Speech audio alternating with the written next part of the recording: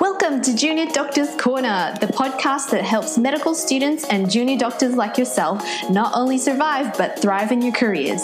We cover topics including doctor well-being, career, and life outside of medicine. My name is Dana, and I am your host for this podcast. Are you ready for a healthy dose of support, motivation, and inspiration? Then let's start this episode stat.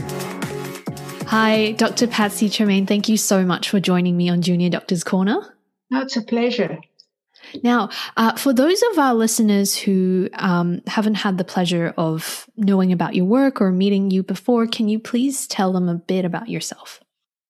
I would go back probably to a time when I was an elite athlete. I was a springboard and highboard diver, and I trained mostly in the United States under the US Olympic diving coach at the time.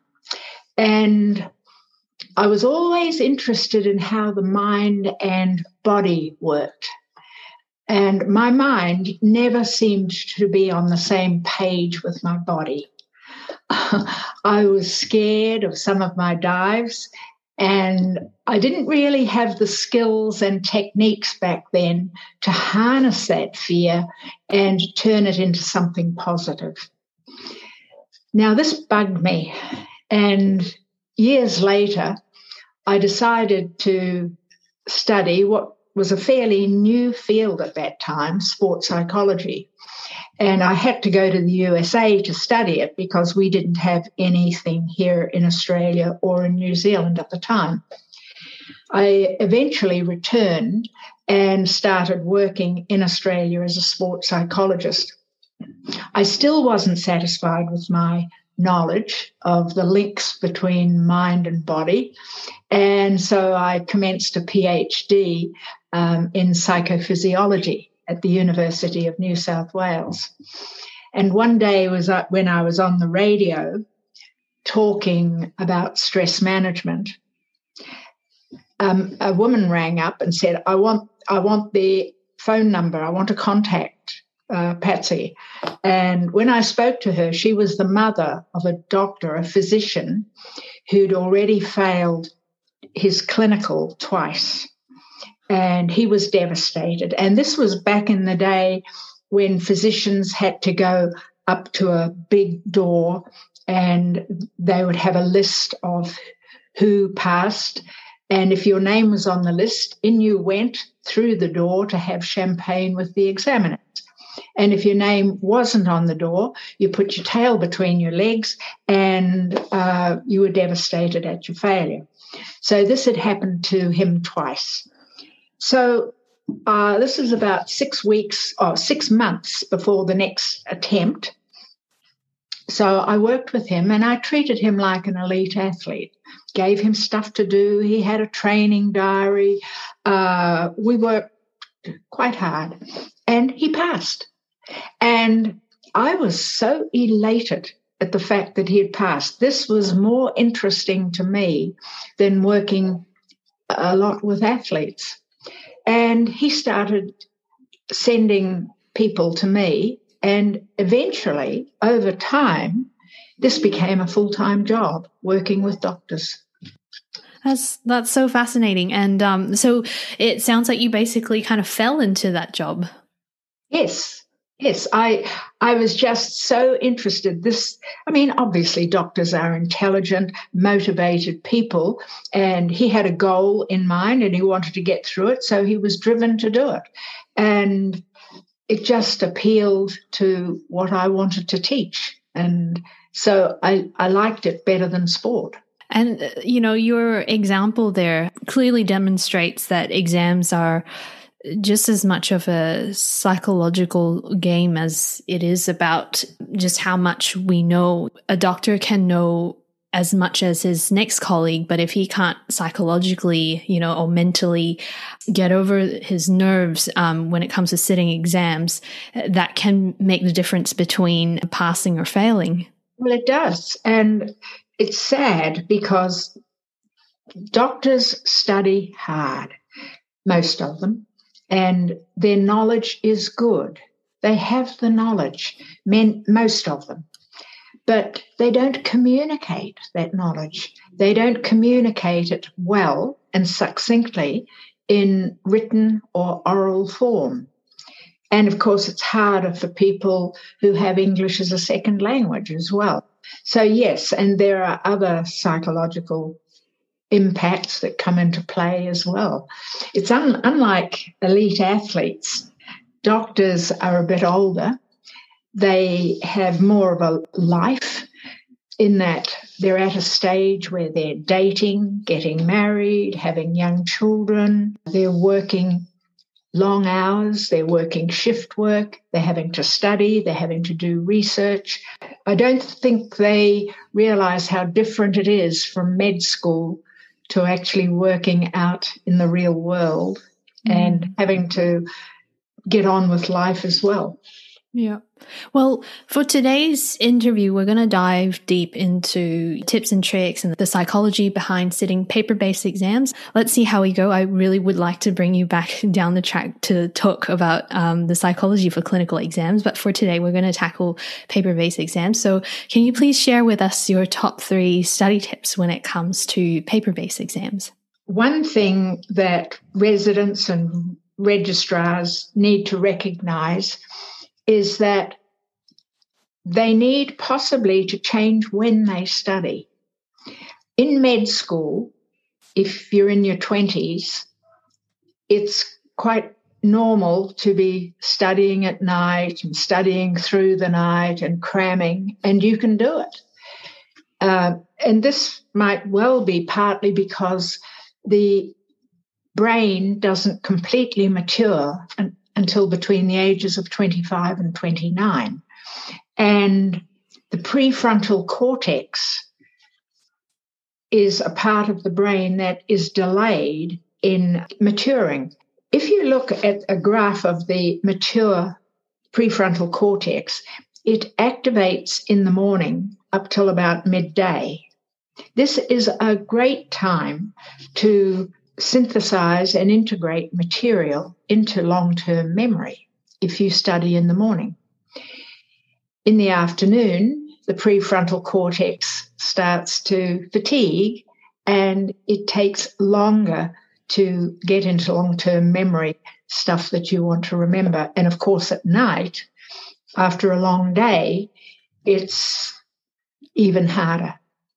So I think that studying in the morning, studying at an optimal time of the brain is one technique that I think is important.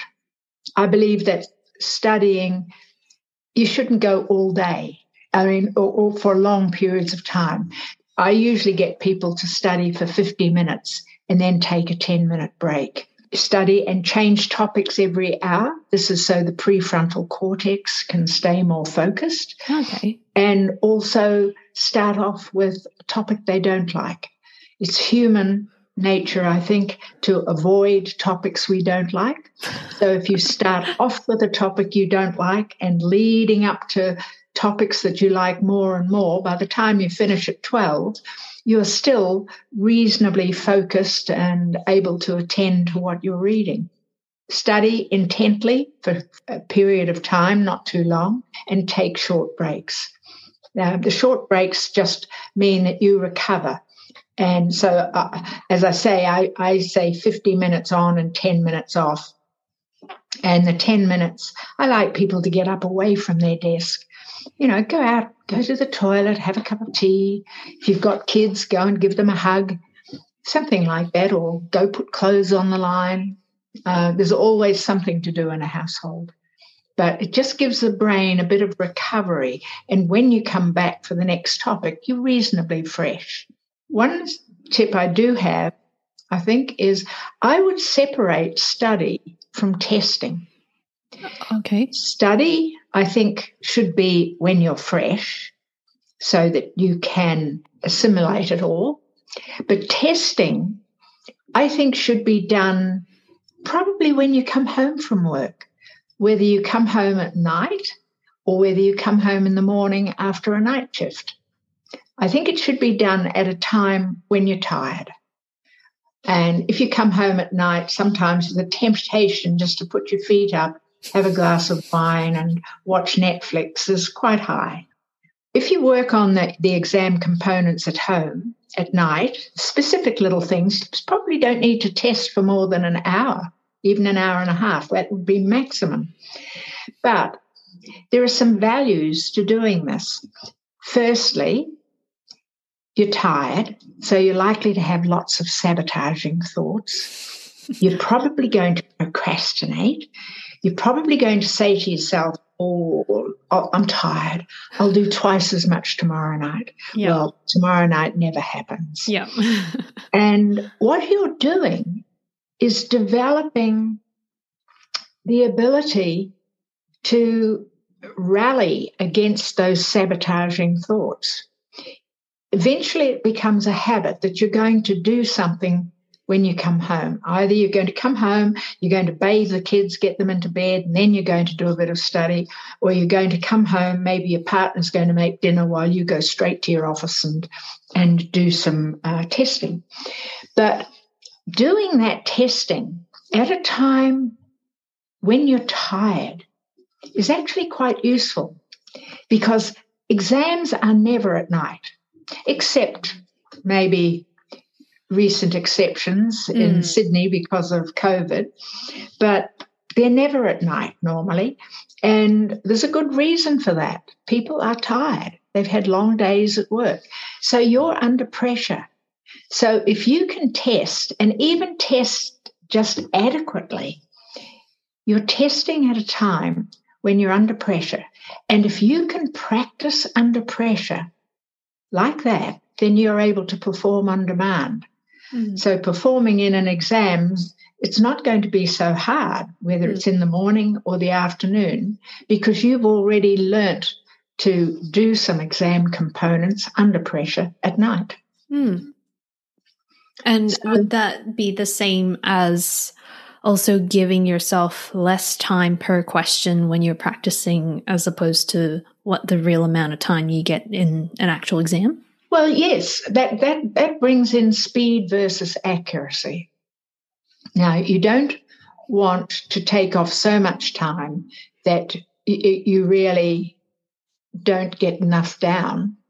I would suggest in a 10-minute question that you probably do it in 9 minutes rather than 10, and set a timer to do it so that if you've got a handwritten question, just do it to time like that, but in 9 minutes. And in that 9 minutes, I would tend to include pre-performance routine. So that would probably be the third area that I would consider, having a pre-performance routine. If you think about athletes, they always have pre-performance routines.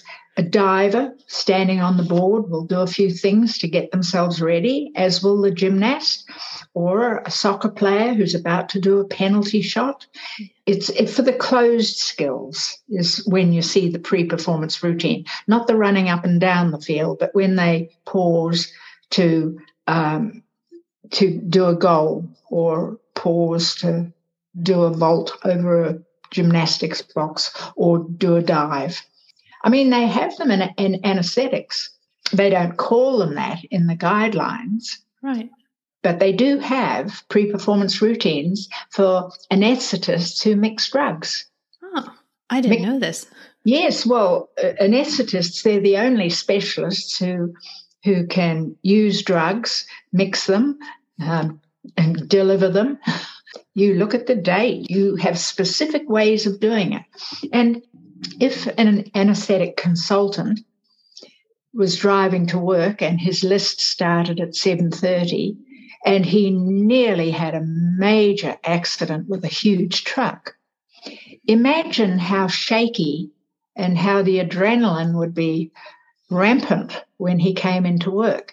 Now, the chances are that he could quite easily make a mistake when mixing drugs.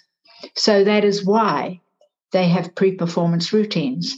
So to go back to maybe doing short answer questions, speed versus accuracy, doing it in 9 minutes instead of 10, which makes the brain just work a little harder. You think a little faster. You get used to thinking a bit faster.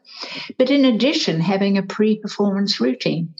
Now, my suggestion for a pre-performance routine for a paper exam in an SAQ would be taking a big breath. That would be the first thing. The second thing would be underlining the key words. And the third thing would be writing some headings to plan out how you were going to do your answer. Doesn't work quite as easily as that, because now in a lot of those short answer questions, they have different parts, and some parts have variable marks. But one part of the question might have quite a long answer. It might start off with discuss, and in which case you could write a little plan.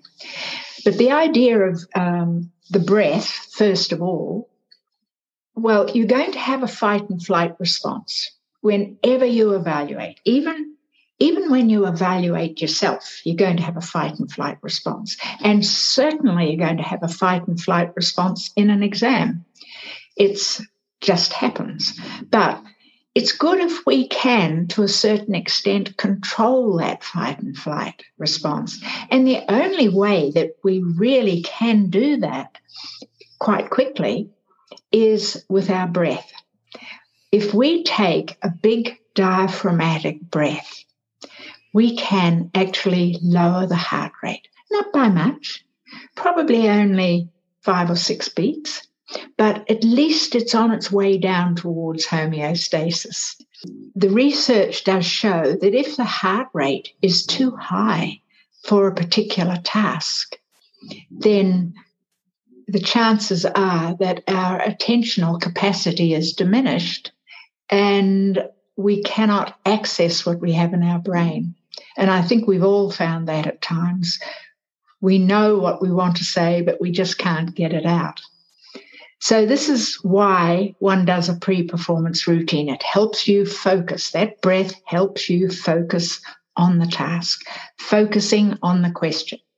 Underlining the key words, it helps to emphasize, making sure that you see every key word in that scenario, and particularly the verbs in the questions that might be asked at the end, so that you know whether to outline or whether to discuss or whether to summarize or whether to critically evaluate. They're all a little bit different. And then the third thing is if the SAQ only has one question, or if it has a part which is rather a large part with a lot of marks attached to it perhaps, then you could write headings. So, for instance, psychiatrists, they have to do a critical essay, which is a quote. It's just a quote.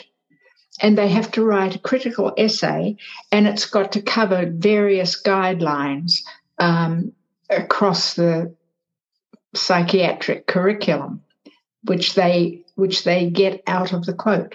So that would be a perfect time for them to write headings so that they could set out what they wanted to talk about, set out headings, set out subheadings. Makes it a lot easier then to organise their essay. Hope that makes some sense. Oh, definitely. That's a lot of great tips there. Thank you so much.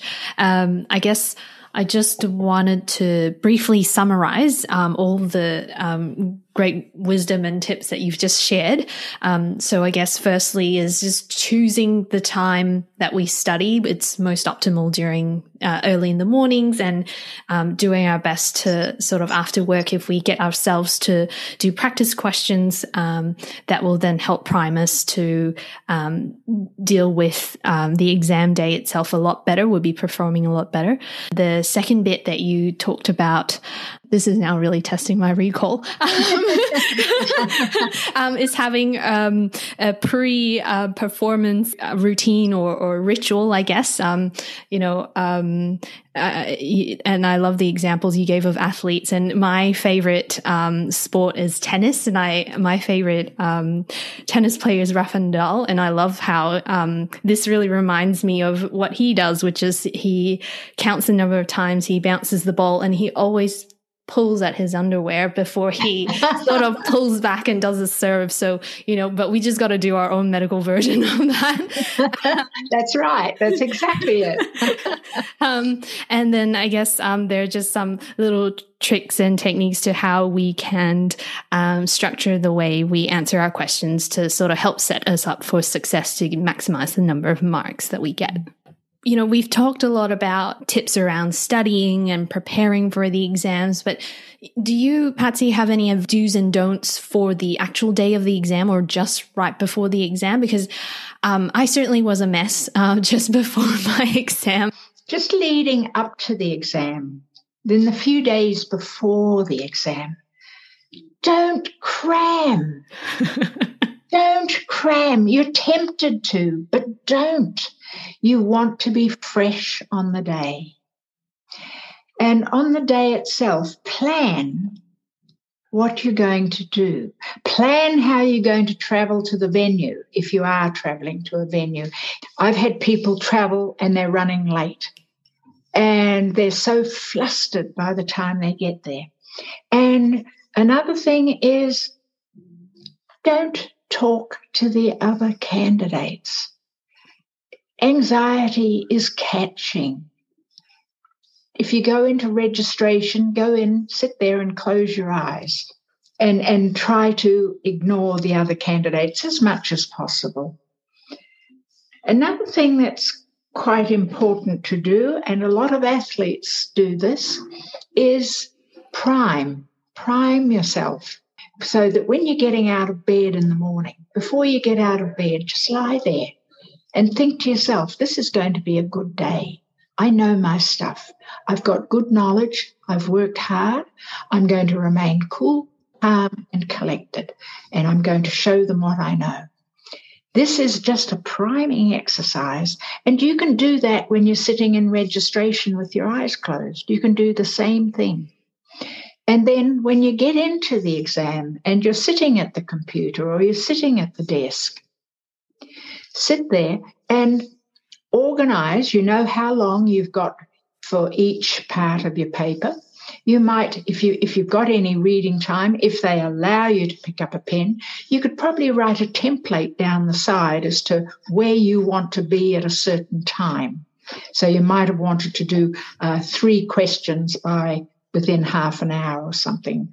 I would also plan in a 30-second break into your exam, whereby you just put your pen down, you sit back, close your eyes, and take a few deep breaths. Just let yourself relax. Sit up again, fresh, and continue on. And keep in mind that the pre-performance routines, they come into their own in the exam. If you just go through the questions from 1 to 15 or whatever it is, you're going to undoubtedly come across 1 or 2 oh my God questions. And if you have a pre-performance routine, the fight and flight response won't go as high. You will just breathe. You'll just underline, you will make your plan, and even though you know very, very little about that question, because you've remained calm, chances are you're going to remember more bits than you might otherwise do. But not only that, if you can remain cool and calm during that terrible question you've just done, it's not going to impact on all the other questions. You won't be thinking about it all the time. You'll just continue on. So I find that to be useful. Oh, and at lunchtime, don't sit and have postmortems. Wait until your exam is completely over at the end. Yeah, I have to say, I didn't feel good after talking to other candidates after my first paper after day one. So I agree with you there, Patsy. Yes. Yeah. I mean, it either reaffirms that you know your stuff or else it leaves doubts that you don't. Yeah. And either way, it's not worth it. That's some very good advice. Thank you. So for our listeners who would like to get in touch with you or get more personalized help from you, how can they get in touch with you? Well, there are two ways that I think are most effective. One is through my website, drpatsytremaine.com, or contact me via email, my other email, which is patsytremaine@gmail.com. And I take that you do help a lot of doctors, not just with, clinical exam prep, but you do also help them out with paper-based prep as well. Yes, paper-based exams, interviews to get onto programs, interviews for jobs, and of course clinical programs.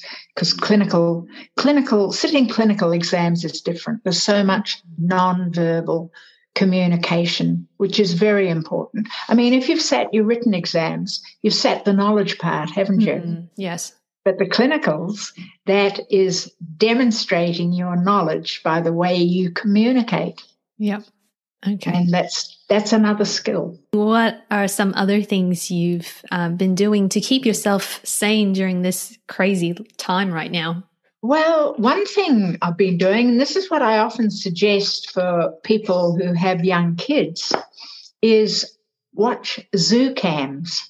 Zoo cams? Yes. I must admit my first attempt at watching a zoo cam was pretty unsuccessful. I watched the tigers. Okay. And I sat there for 10 minutes and I didn't even see a leaf move. But the next time I decided to watch the meerkats. And I've since discovered that the meerkats and the otters are the most joyful creatures to watch. And I could sit and watch them for hours. And that is something that parents can do when they want to have downtime with their young kids when they're not studying. So watching zoo cams is one thing. Another thing is on your study desk, why not invest in having a big bunch of flowers? Just having it sitting there, it looks good and it smells good and it just makes you feel better. Or having your study, your desk overlooking a big garden, just because in lockdown, I think psychologically, we need to be outside. We need to go outside a lot. And if we don't get to go outside, it does affect us psychologically. And doctors are busier than most other people, and they work nights and they often sleep all day, so they're not getting outside enough. So if you can do little things that bring the outside in, this helps. Well, thank you so much for sharing all of that with us, Patsy. It was really helpful. Good. I'm glad. I hope people can use it. Thank you. Thank you. If you really like that episode, please don't forget to leave a review on iTunes to help a sister out. And don't forget to subscribe to our email list so that you never miss an episode.